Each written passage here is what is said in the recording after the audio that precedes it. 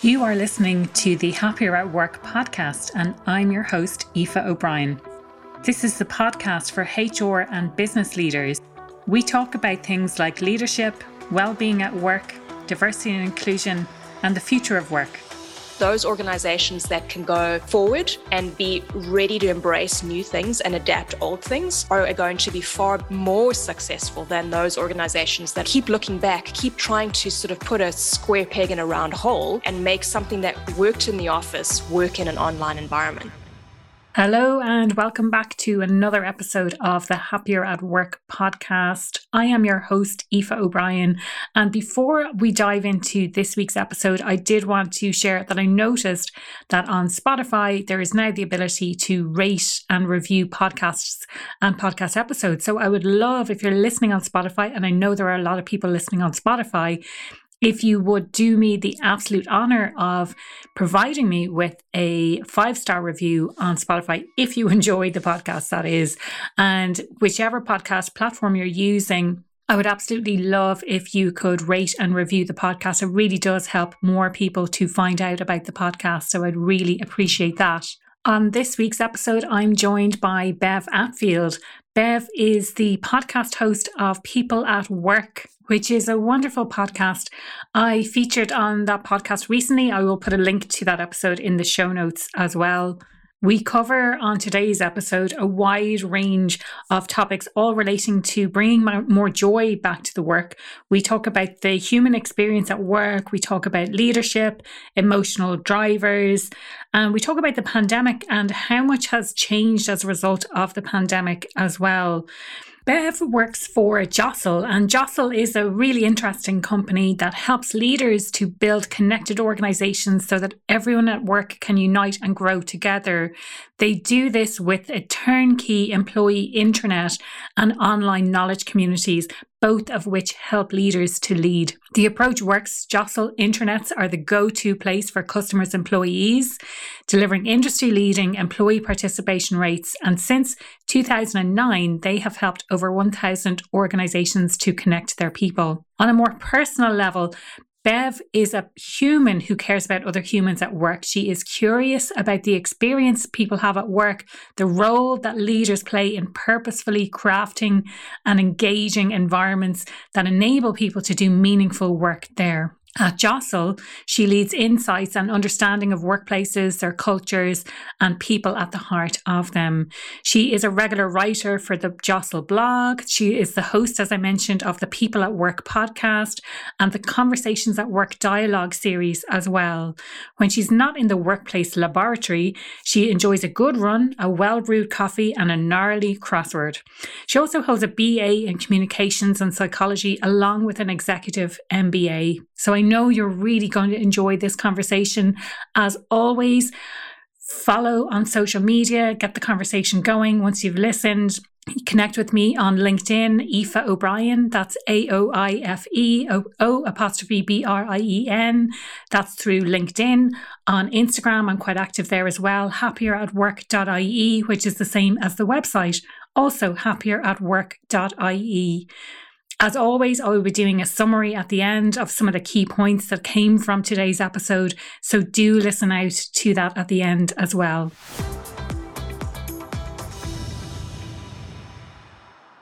Welcome, Bev, to the Happier at Work podcast. I'm absolutely delighted to have you as my guest today. One of our mutual friends and a past podcast guest introduced us to each other, and I know last month, or could be a little bit longer than that now at this stage, we recorded a podcast together on your podcast. I'd love for you to introduce yourself to the listeners today. Let them know a little bit about your background and how you got to where you are today. Hi, Aoife. Thanks so much. It's fun to be on the other side of the microphone. And we had a delightful conversation on the People at Work podcast, which is the podcast I host. And I love being able to reciprocate and come back and continue our conversation perhaps with just a slightly different focus. So thanks so much for having me. I'm really looking forward to being here. So quick intro about me, Bev Attfield. I work at a company called Jostle, which is a tech company based in Vancouver, Canada. And my role there is Principal of Workplace Science, which is kind of a lot of words just to say that I'm really just interested in the human experience at work. And by understanding the science of how people come together and do work, we can actually start to realize what things are impacting the workday experience, what are the emotional drivers of people and how they feel during their workday. And then, what do leaders do once they know that those things are at play, right? So I spend my time at Jostle a bit on the outside of the business, where I'm out in the community of thinkers and leaders and academics and theorists and people who are actually practicing this in their organizations to find out what the trends are at work today. I mean, especially since we know so much has changed for work in the last 18 to 20 months.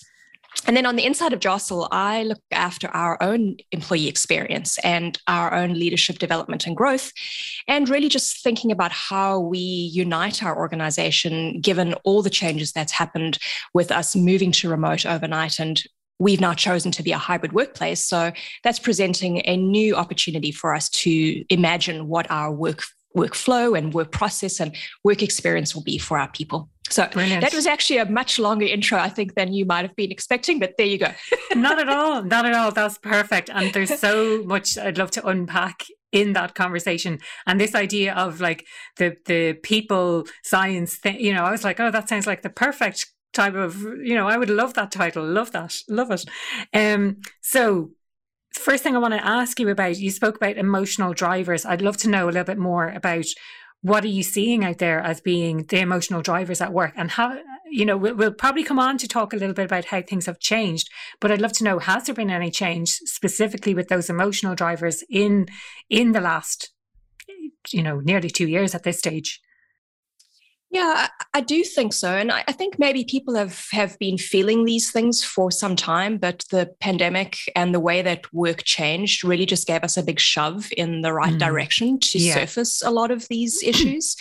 Everything from inclusion and belonging to psychological safety to fairness and equity in the workplace.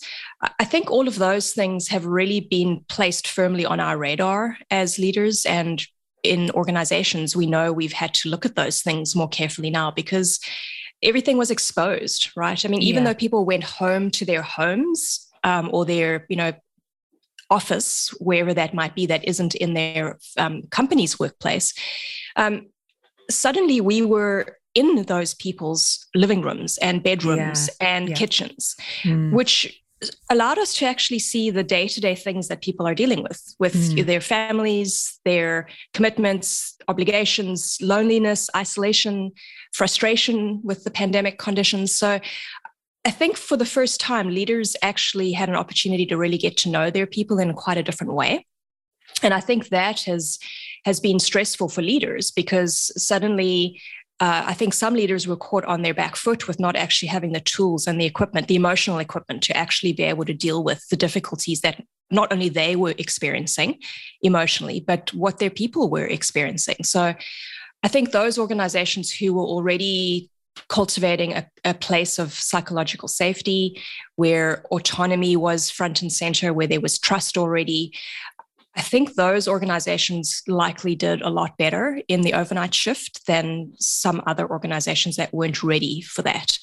And I think we've seen that unfold over time. We've all, those of us who are in the people, culture, care about workspace, you can't look very far, you don't have to look very far today in the news or in HR literature to see the Great Resignation or the turnover tsunami mentioned. Yeah. And, I think Adam Grant actually said it much better than the Great Resignation. He's calling it the Great Reprioritization. And I think that really is what people are starting to realize, is that the way that they used to work and the way that they were treated is not the way that they want to live their lives. Yeah. Because work is part of life. It's not two separate things, which is, again, another thing we've discovered. There's now this mesh and mash of things that are, some are work, some are life, some are in between. And people are reprioritizing what they want from their work. How do they want work to make them feel? How do they want to be treated by people around them? Where is their source of joy and growth in their work? And I think that we're seeing it in a tremendous number of people are reflecting on the type of work that they want to be doing, but a lot of people are reflecting on how they want to feel and be treated in the workplace. And I think that is the significant piece, because we've always had turnover. People move around, people go to different jobs. Like, that isn't new. What is new is the reasons for people to be changing jobs. And I think it does tie into your area of focus around happiness, right? It's what is the source of joy and happiness ultimately in my life? And if something is not bringing me that happiness and joy, I'm going to go somewhere else to find it. Yeah. And I think for the most part, people have associated work with something that has to be a struggle. Even if work sucks, they stick it out because of the paycheck, or for they've built up relationships or whatever it might be. But exactly that. And I do love that. I haven't heard that up to now, this idea of the great reprioritization. I love that phrase. I mean, I'm a huge fan of Adam Grant anyway, but I love this idea that people are kind of thinking now about, like, what do I actually want from my life, and what role does work play in that? And exactly that. How do I bring more joy into what it is that I do on a day-to-day basis? Because, I mean, work takes up so much of our time that, if you're not happy in work, and this is my whole thing, if you're not happy at work, then, it spills into other aspects of your life. It's going to spill into your relationships. It's going to spill into your home life. It's going to spill into, your attitude towards a lot of things if you're miserable at work, especially. Yeah, definitely. And, in particular, there is a subset of our demographic.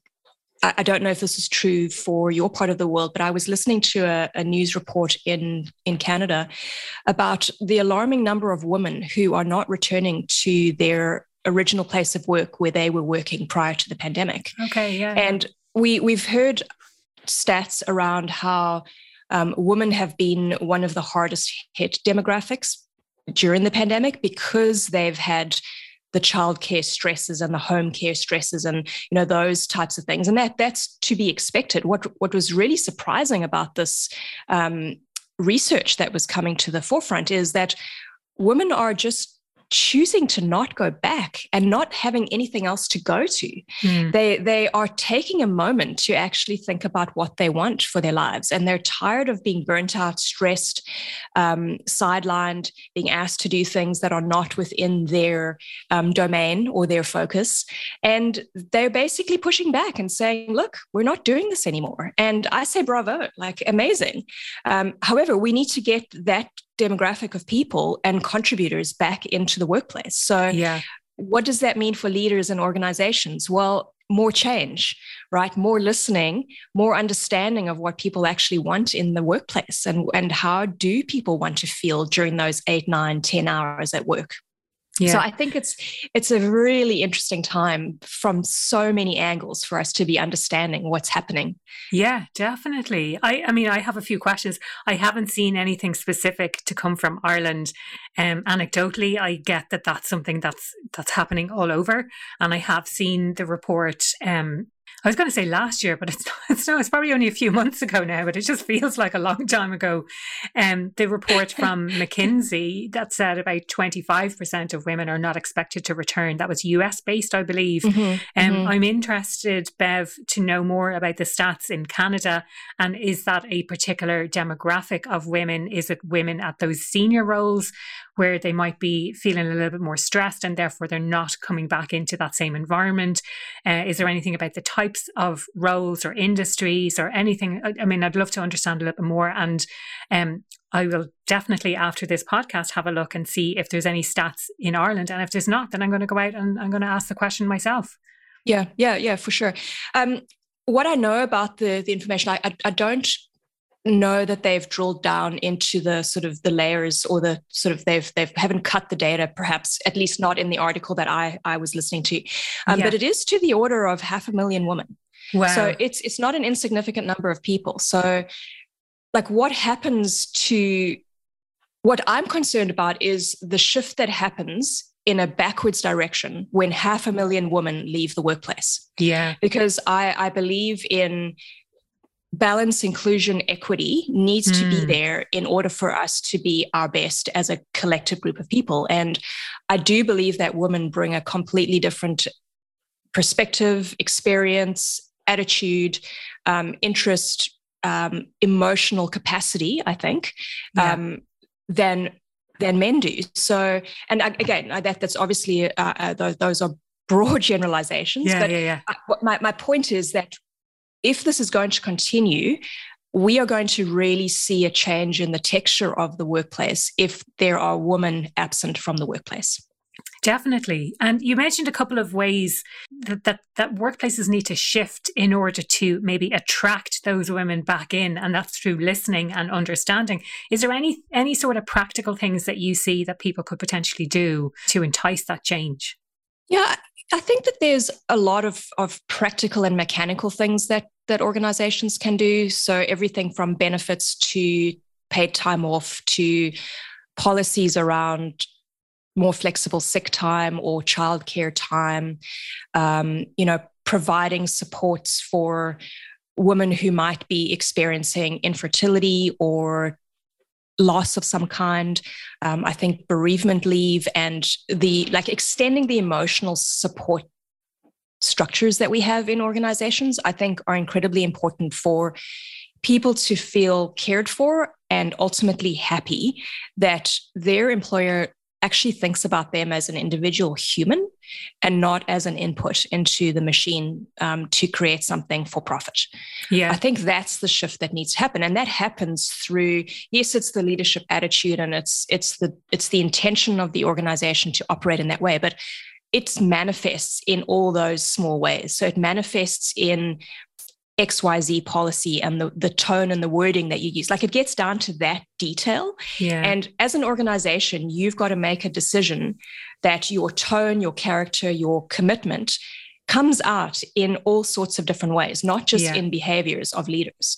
Yeah. So it really is taking a broad look at your organization and understanding where you are being inconsistent or contradictory to something that you might be saying on your careers page as you support employees in every endeavor of their life. But when they join you, they get 2 days of paid sick time. Yeah. Right. Yeah, so it's just finding those, making sure that those inconsistencies don't exist, and then really living and breathing the culture within your organization. I'm a huge fan of that, as you'll know. Like for me, it's about the value. It's understanding what the values are of the organization, but living those values as well, and creating that sense of inclusion. And you mentioned earlier psychological safety. I'd love to know, Bev, a little bit more about what you do on the internal piece. So we've kind of talked about a little bit more broadly about what's going on external, but I'd love to know more about what you're doing internally with the staff at Jostle. Yeah, for sure. So Jostle is about 75 people. And as I said, we are adopting a hybrid workplace model. So before the pandemic, we were pretty much all in our office in Vancouver. We had a few people who were full-time remote.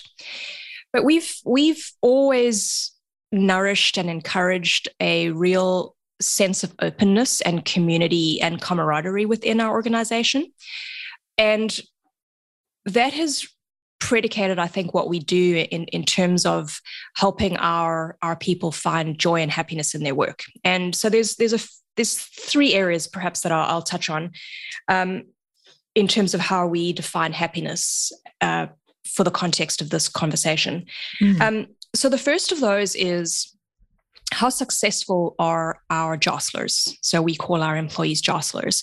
So are they able to grow? Are they able to stay at the level they are at if they wish to? Are they able to have open and honest and difficult conversations if they need to? Are they given opportunities to look beyond their role and get different experiences within the workplace? Are they enabled with the tools that they need to do their jobs? So whether that be practical tools like, whatever they need to get their job done, but are they also given the resourcing and the people access to expand and grow and learn and adapt and be creative and be successful in or complete projects that they're working on in a manner that makes them feel successful? So that's really the first area for us. And that directs a lot of our learning and growth programs. So we do monthly lunch and learns, or what we call gather and grow. So we bring either external speakers, or I work on curriculum that is tied into, it's not really job growth, it's more around leadership and interpersonal development skills. So it might be things like, how do we demonstrate emotional intelligence, or how do we encourage people to learn how to be more emotionally intelligent, or what are some of the relational skills you need to do hybrid work well. So teaching how to work asynchronously, how to work out loud, how to be more visible in the things that you're doing, and who to go to for the things you need. So, and then we'll teach like more typical leadership type skills, like listening and feedback and difficult conversations, those sorts of things. So that's the first area that we focus on. We also do more formal leadership training. So we have in the past run multiple month leadership modules where we are really primarily focusing on how to train our manager level employees in terms of the leading and interpersonal skills specifically and within our context. So those would be more specific things around how we deliver our development cycle, or how we actually work together at Jostle. And then we have a lot of social events. Like we definitely do emphasize the social aspect of coming together. And admittedly, that's been a little harder, or a lot harder during the pandemic. It seemed like we were all fairly enthusiastic in the beginning about the Zoom dinners and the online quizzes and whatnot. That quickly started to become tired because people were tired. They were tired of being behind the video screen. They were tired of spending 9 hours a day being on calls with their workmates, and then to have to be on a social call with their workmates, not as much fun. So we did start to see that we needed to reimagine how we bring people together. And so as we've been able to start coming back into our office, we are emphasizing our in-person events a lot more, with restrictions, of course, and hopefully one day we'll get back to full in-person events. But we also encourage people to get to know each other outside of their immediate working teams and groups. And we do that in a couple of ways. So we use our own platform extensively. So our product is an employee success platform.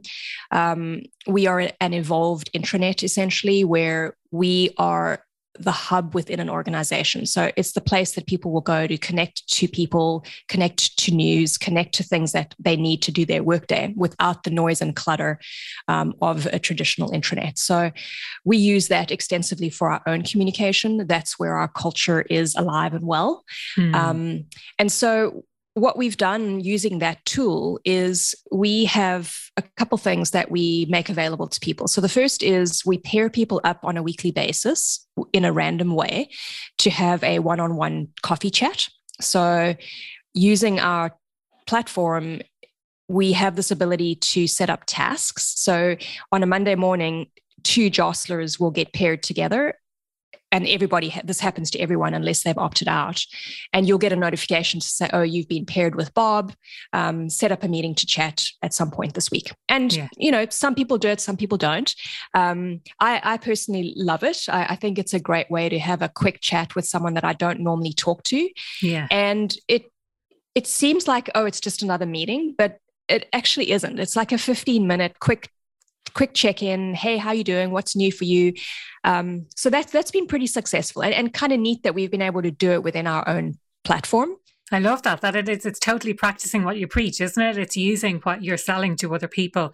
Not only is it showing the benefit of your tool internally to everyone who uses it, including those people who are going out to sell it to clients, but it's showing them like this is the impact that it can have. Yeah, totally. And I mean, we did it obviously first and foremost to give our people a way to connect with each other.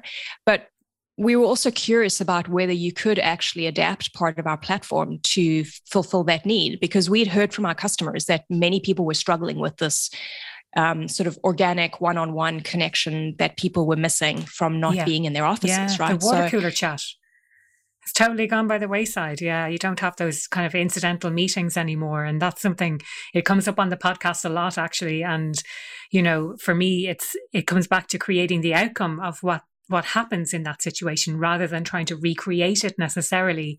But if you're trying to build innovation, like setting up random meetings with people who you wouldn't normally speak to, I think is a good way to do that. Yeah, and it really does start to provide that proxy for the social glue that we have all been missing. And I don't know that any of us was able to imagine the value of that social glue. And by social glue, I mean those moments where you might be walking to a meeting room and you suddenly find yourself in lockstep with Sally from sales, and you have a quick chat that you wouldn't have had that opportunity. And there's no way you were jumping on a video call to have a quick, time-filling chat with Sally, right? So what the jostling chats, which is what we call them, it does is it starts to provide the kernel of an idea that you can actually get that same emotional hit from that connection with someone. Okay, yeah. As if you were in the office with that person. And yes, it is different. And I think that's the key part of hybrid that we have to embrace, is that there are going to be some things that we can adapt, but some things we need to be doing brand new, and we shouldn't have the expectation that they're going to have the same feeling as the things we're missing from the office. And again, I think those organizations that can go forward and be ready to embrace new things and adapt old things are, again, going to be far more successful than those organizations that are keep looking back, keep trying to sort of put a square peg in a round hole and make something that worked in the office work in an online environment. So the other thing that we're doing, which is kind of an adaptation as well, is so we have something called discussions in our platform, which is basically our chat tool. And we have a water cooler chat channel, which people can opt into. And so the water cooler is set up with an algorithm that pops a new question into the channel every morning. And it's anything from what's the favorite place you've traveled to, what's your favorite color, what was your most embarrassing moment? And we actually crowdsource the questions from jostlers.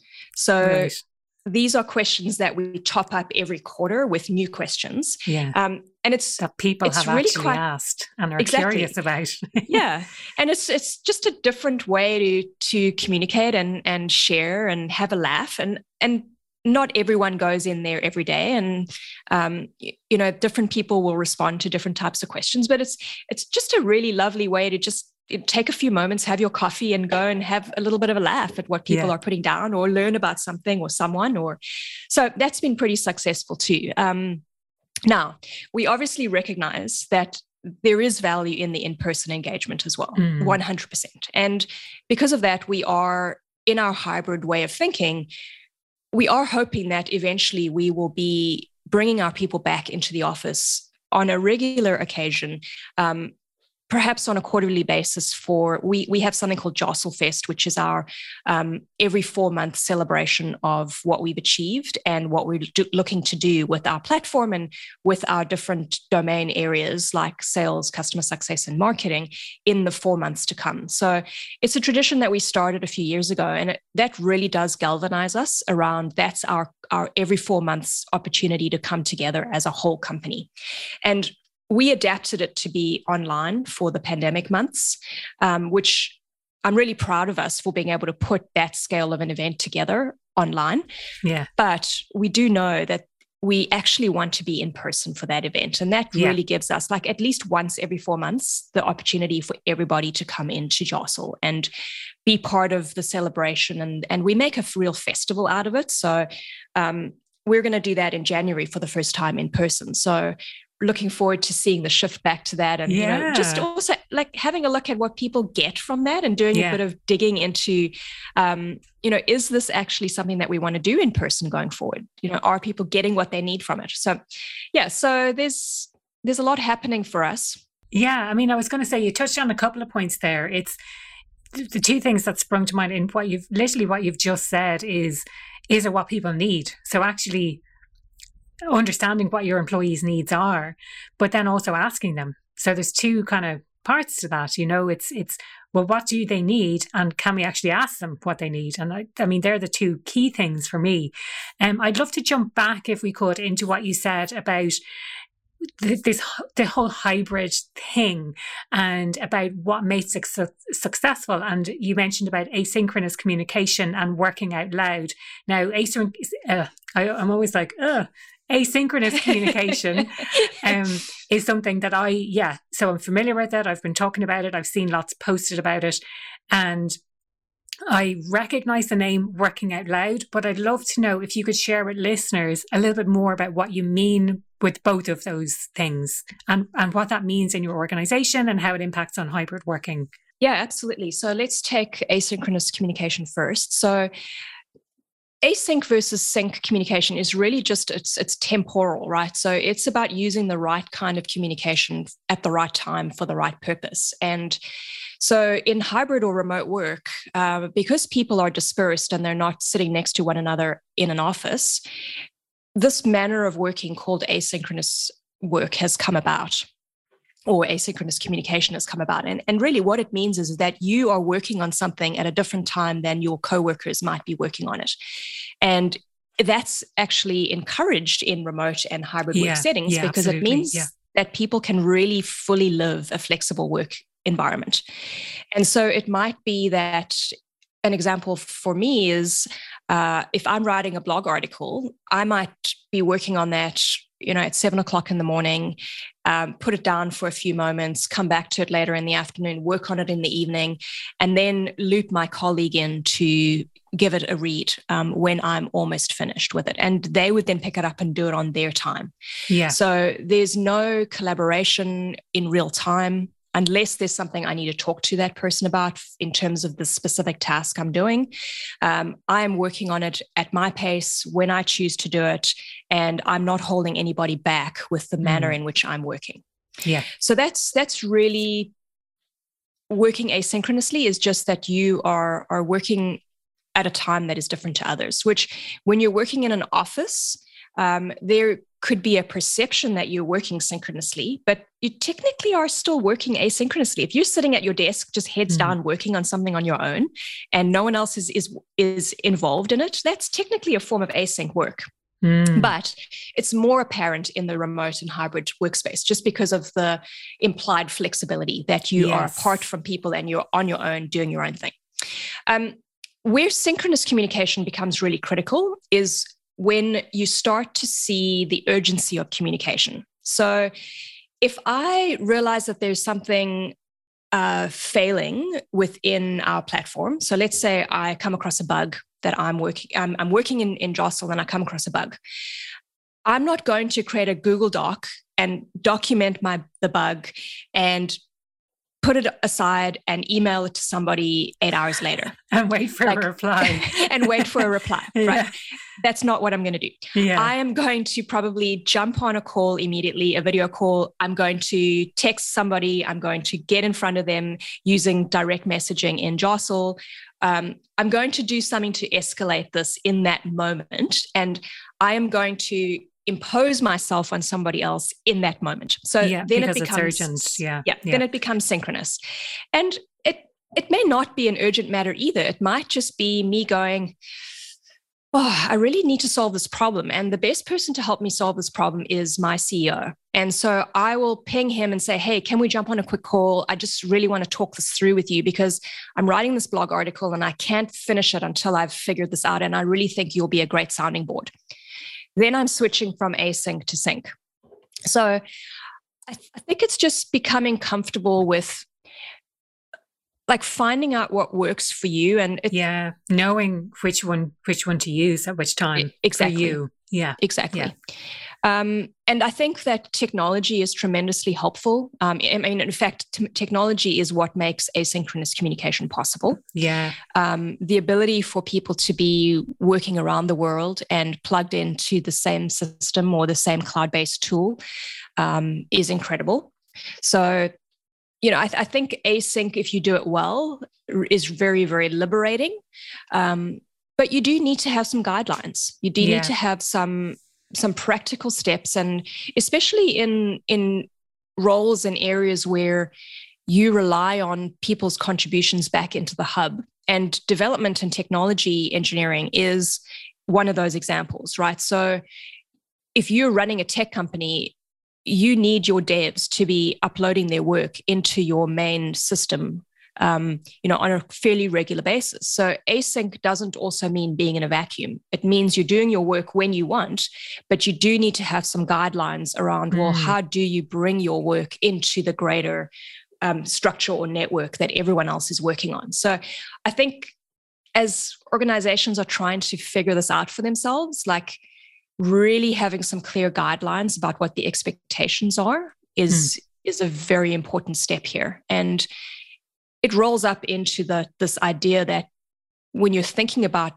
working in hybrid or dispersed mode, what are sort of some of the, I don't want to say rules, but what are some of the things that are non-negotiables for you as an organization? And how do you help prepare people to work that way? I'd love to talk a little bit more about the working out loud then that you mentioned as well. You had some really great examples that I'd love to just go back to and expand on. Yeah, sure. So just to bridge from async into working out loud. So one of the things that I encourage at Jostle is for Jostlers to have their async working preferences in their profile. So everyone has a profile in Jostle. And so, for example, I have in my profile, my regular work hours are from 9 to 6 every day. I generally take an hour between 12 and 1 where I walk my dogs. I generally am running in the morning, so I'm not going to be available for early morning meetings. And if you need to reach me on the weekends, the best way to reach me is via cell phone. So that's my profile and my sort of declared way of being available within my organization. Other people might have something completely different, like they work from 3 p.m. to 4 a.m. That's great, but you do need to declare that. And that is one of the first steps of working out loud. And working out loud in and of itself isn't just about declaring your schedule. Working out loud is about visibility. So it's visibility of you as a person and what you're working on. It's visibility for you to know how you can resource other people. So how can you be of assistance to others? And how do you make yourself available to those people? By declaring talents, skills, experience, know-how, connection, ability, etc. But it's also about you declaring what you need from other people in order to do your job. So if you're working on a project and you realize that you're stuck at a certain point, do you just kind of carry on digging away at it, trying to figure it out on your own? Or do you work out loud and say, I'm really struggling with X. Is there anyone out there that can help me move this forward? And what that requires is significant courage and vulnerability, because working out loud requires you to be comfortable with not having all the answers. It requires you to be comfortable taking risks and putting yourself in a position where you might feel like people will judge you for not knowing something. And that ties very, very directly into psychological safety and the types of environments that leaders are creating for their people in order to work out loud successfully. Working out loud is also about having a clear grasp of the corporate landscape that you operate in. So doing the extra work to actually understand who does what and understanding how you might leverage or connect with people in order to move something forward. So a lot of working out loud is about just really being very open about what you're doing, why you're doing it, in a non-defensive way. And if everybody works out loud, there's no sort of hidden agenda, there's no ego. There's a great amount of humility and desire to actually collectively achieve something without the noise and the politics that go with teamwork at times. So, so working out loud is there are a few really useful resources about working out loud, and I'm happy to share those. I'll send them to you if you can include them in the show notes, maybe. Yeah, perfect. For listeners. It's not a very common concept, and people just immediately assume that it's telling people that you're taking a sick day. Like, no, okay, that's not what it is. It's far more than that. Yeah. No, interesting. I have heard of the concept before, and I think it was from Karen actually who connected us. So yeah, very much came from her. But it's such an interesting concept, and I think it's simple, but maybe it's not something that's necessarily easy to implement. Bev, there's one thing that's kind of burning in my mind before we kind of wrap things up, and this is the idea of flexibility that you mentioned in relation, I think, to asynchronous communication specifically. And I'd love to get your thoughts, whether this is what you're seeing out and about or whether it's in your own internal organization, on this concept of flexibility versus maybe shorter working hours, or flexibility versus burning out because we're always available, or people are working at different times and things like that. So any thoughts around that? Yeah, look, I think there's a lot swirling around right now about how to actually define flexibility within organizations. I've seen a few larger organizations declare that they would be doing X and, requiring their people to come into the office 3 days a week, and then basically walk that back and say, no, people can be completely flexible and come in the office whenever they like. So I think organizations have a significant challenge ahead of them to really find what works for people in their organization. And I think the difficulty is that each one of us defines flexibility in a different way, likely. So, and unfortunately, I don't think you can please everybody within an organization. So I think what you have to do is do the listening, do the asking of people to understand broadly what flexibility means within your organization and your culture. And then I think, for better or for worse, organizations need to make a declaration around how flexibility is defined within their organization and what it means to live that flexibility in their culture.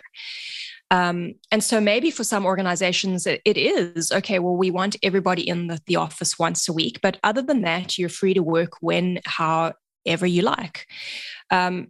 Maybe for some other organizations, it's going to be, no, we want you to be completely in charge of your schedules. So come in when you want or don't. For us at Jostle, we've kept a pretty open mind in the early days here as we've moved into hybrid mode, really just to try and understand the lay of the land for people, and just because there is still so much uncertainty. So our policy is be remote if you wish to be remote, but our office is open if you wish to come into the office. We would love to see teams working in the office on some sort of cadence where they do get their face time, but we're not mandating it. That's up to each team. And we actually celebrate microcultures at Jostle. So each team is really empowered to make decisions for themselves about what works for them and how they work together. So that is, like, for us, we are extending the utmost flexibility to people at this moment, other than we are hoping that this once every 4 months Jostle Fest event is going to be our opportunity to bring everyone into the office, including people who work outside of Vancouver. And I think just we do have to keep listening to people and be ready to make adjustments one way or the other on that spectrum of flexibility. So at Jostle, in the spirit of listening, we are currently going through a process of stay interviews. So we are having a half-hour to 45-minute conversation one-on-one with every single person at Jostle. And we've got 4 of our senior leaders who are conducting these interviews. And one of our questions for people is, what are you missing in hybrid mode? And what we're hoping to hear from that is, what are people actually experiencing in their day-to-day as it relates to the flexibility they've got? Are they happy with continuing to work at home? What are they missing about this new way of working? And some of the things we're hearing are I'm missing connecting with people that I don't normally work with. I'm not missing the commute. Yeah. I don't want to go back to the office full time. On the other end of it is, I would love us to mandate going in the office 3 or 4 days a week, because I think we were better in person, right? So we're hearing this like range of perceptions and impressions of what flexibility actually is. And our challenge is to distill that down into, well, what's going to be the lowest common denominator that will actually be acceptable to every person at Jostle? It's not going to fully meet every single person's expectations, but can it meet everyone at a baseline? And that's a really tough thing to achieve. I mean, anytime you have a group of humans together, you're not getting consensus from those people, right? Definitely not. No. And so I think expecting consensus is unreasonable if we think about flexibility and how hybrid is going to unfold and be an excellent way of working. And I think flexibility also needs to be considered against the backdrop of usual operating practices. Like, we're still in the context of a global pandemic. Exactly. So flexibility for us now is a very different flavor than it might be when we don't need to wear masks and when we don't have capacity restrictions and where people aren't fearful of using transit to come into the office, right? Yeah. So I think there's still so much uncertainty for us all in various parts of the world. But I think leaders need to do the best that they can for now and be very clear that nothing is set in stone. Like, I think that's the biggest lesson about hybrid is it is a moving, evolving, growing thing that has no end point. And getting really comfortable with that uncertainty for leaders as well as employees is going to be incredibly important for it to succeed, I think. Yeah, absolutely. So, Bev, the question I ask everyone who comes on the podcast, what makes you happier at work? I think having autonomy and freedom to explore and be curious and to do new things within my role and to really stretch myself is probably the selfish answer. I think the broader answer is when I'm around people who inspire me, people who I can help grow or succeed in some shape or form, either through coaching or mentoring or just working together on someone, and together we achieve something that neither of us or any of us thought was possible, or being delighted by an outcome that we weren't expecting. So, I think those are two things. I like having a laugh with people. I like feeling joyful at work. And I love having the time and space to have greater life integration because of, what's changed for us at work. So I think my happiness has gone up on some measures over the last 18 to 20 months. Admittedly, I feel like I've had probably some moments of burnout and blurring and unhappiness and dissatisfaction with just the state of the world. But I think mostly I find my joy in the flexibility that I have and the respect that I feel from others around me. Brilliant. Love that. And what's the best way that people can connect with you? So feel free to share details about the podcast. I know you have conversations going on as well, your website, and if people want to connect with you on LinkedIn as well. Yeah, sure. So you can find me via email at bev@jostle.me. And I am very active on LinkedIn. So I'm very easy to find there. You can either search for me on LinkedIn or it's linkedin.com/Bev Attfield, I think. If that doesn't work, just search Bev Attfield. Very active on Jostle's blog. I'm a contributor there very frequently. So you can go check out our blog, which is blog.jostle.me. And the People at Work podcast is where I have conversations similar to this one today. You can find us anywhere on the major players or anywhere that you generally get your podcasts. Just search People at Work and you'll find us there.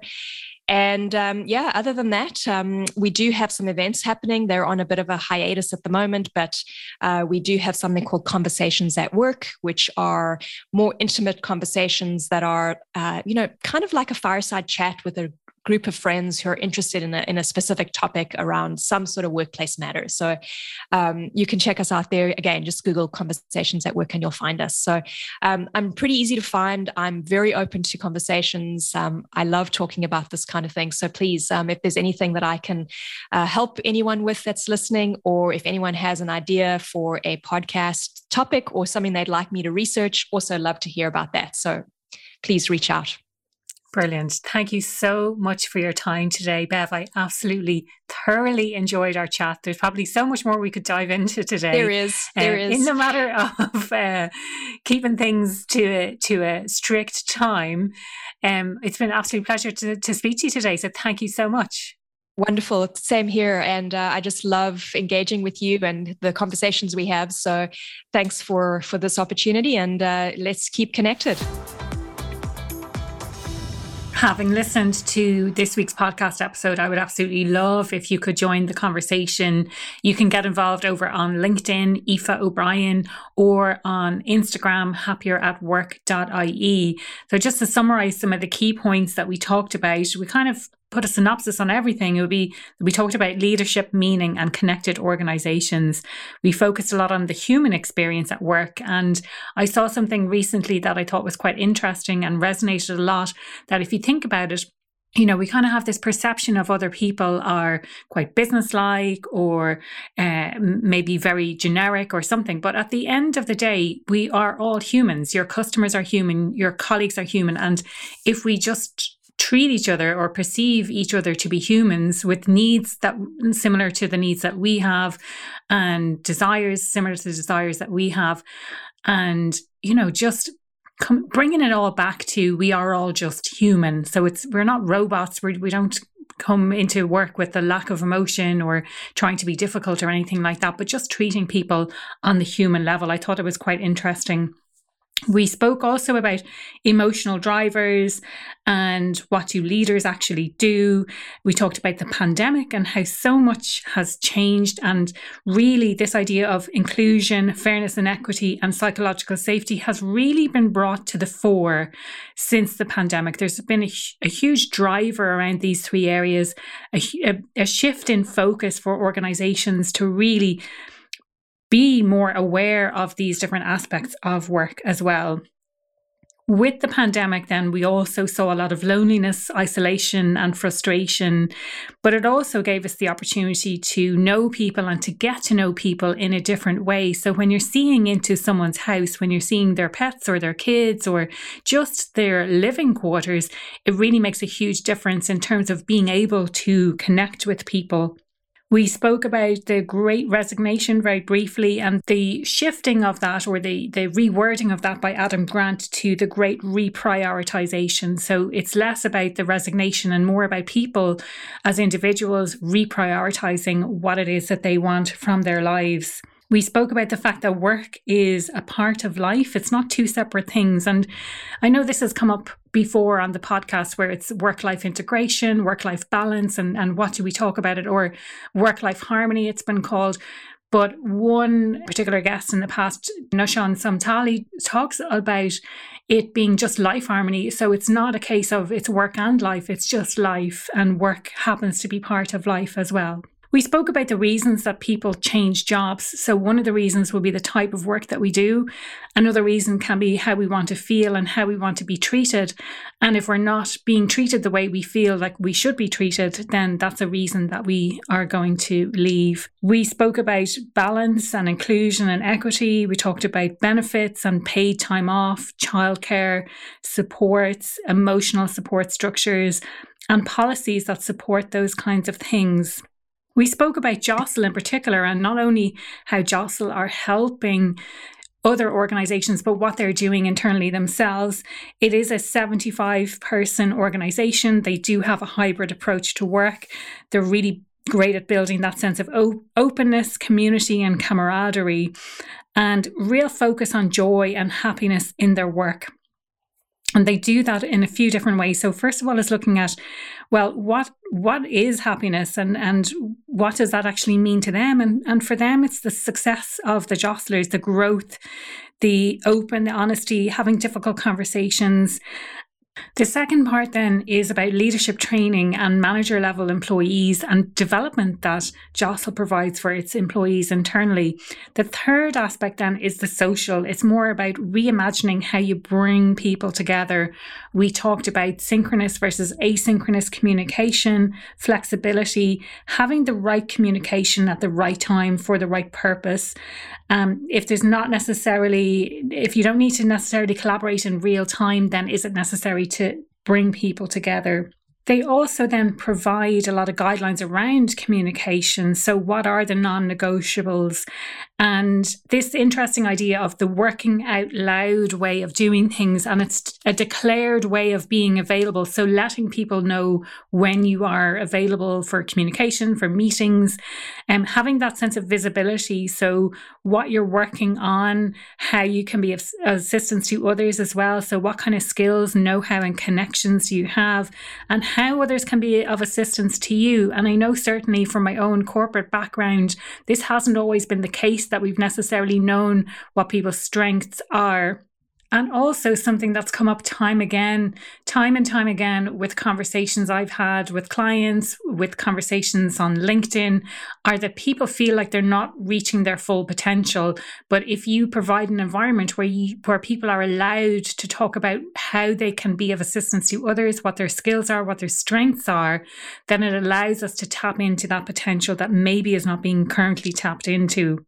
We talked about the risk and the level of discomfort that we feel when we show that sense of vulnerability by asking for help. So one of the questions posed was, is there anyone who can help me move this forward? So rather than thinking you are deficient in some way by asking for help, it's thinking that who is someone who could maybe help me do this more quickly? This shows a great deal of humility as well, and it's the desire to collectively achieve something. And it sort of takes ego out of the way as well. We talked about the journey forward as well, this idea of flexibility and the challenge that organizations have to find what actually works for them. And I know with the organizations that I work with, they're constantly looking outside, and I know I've said this multiple times before. It's about looking internally, ask your people what's going to work internally for you, because what works for you might be different to what works for the company down the road. Keep in mind that you can't please everyone. You need to make a declaration of what the plan is and keep listening, be open to being agile and making adjustments along the way. Another thing that Bev mentioned about Jostle is that they have microcultures and that the microcultures are celebrated. She also spoke about having stay interviews. So that is asking people not just when they're leaving the organization about why they're leaving, but those who stay and asking them why are they actually staying in the organization. As always, I really hope you took a lot away from today's episode, and do feel free to get involved in the conversation on social media. Let me know what changes you're going to make. Let me know your opinion. Let me know if this would or would not work for you. Thank you for listening to this episode of the Happier at Work podcast. I'm delighted to have you here. If you enjoyed this podcast, I'd love if you could rate or review the podcast or share it with a friend. You'll find me on the website happieratwork.ie.